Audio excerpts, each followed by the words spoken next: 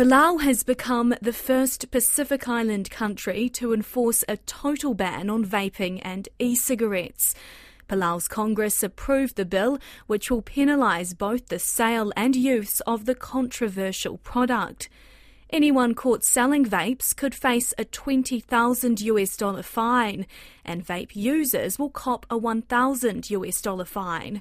Vinal Fonua spoke with Tobacco Coalition Chair and First Lady Valerie Whips about the ban. Palau has now banned vaping. Why is this? Why has Palau made this move? Why has Palau made this move?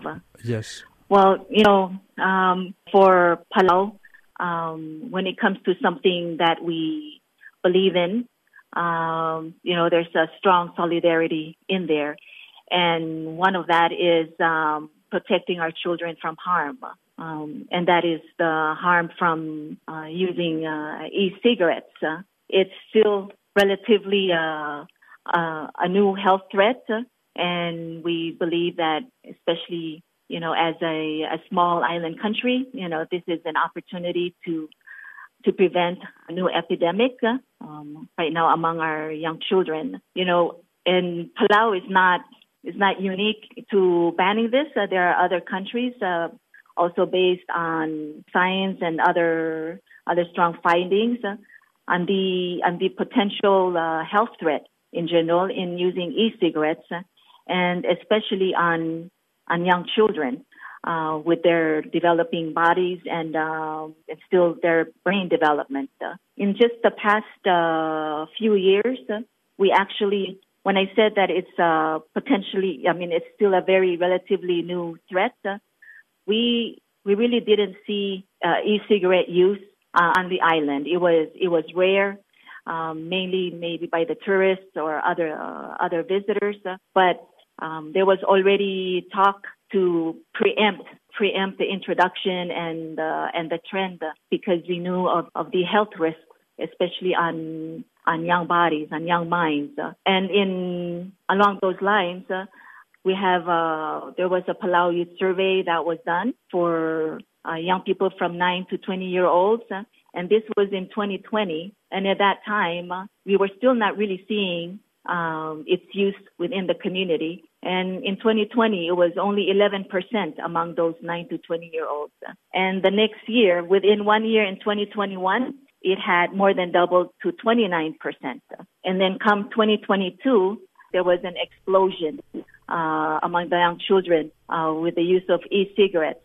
Parents were reporting, talking about their children using it, principals, teachers. And so even before, our National Congress, they too were also were seeing the harms with this new form of addiction that was being introduced to the island.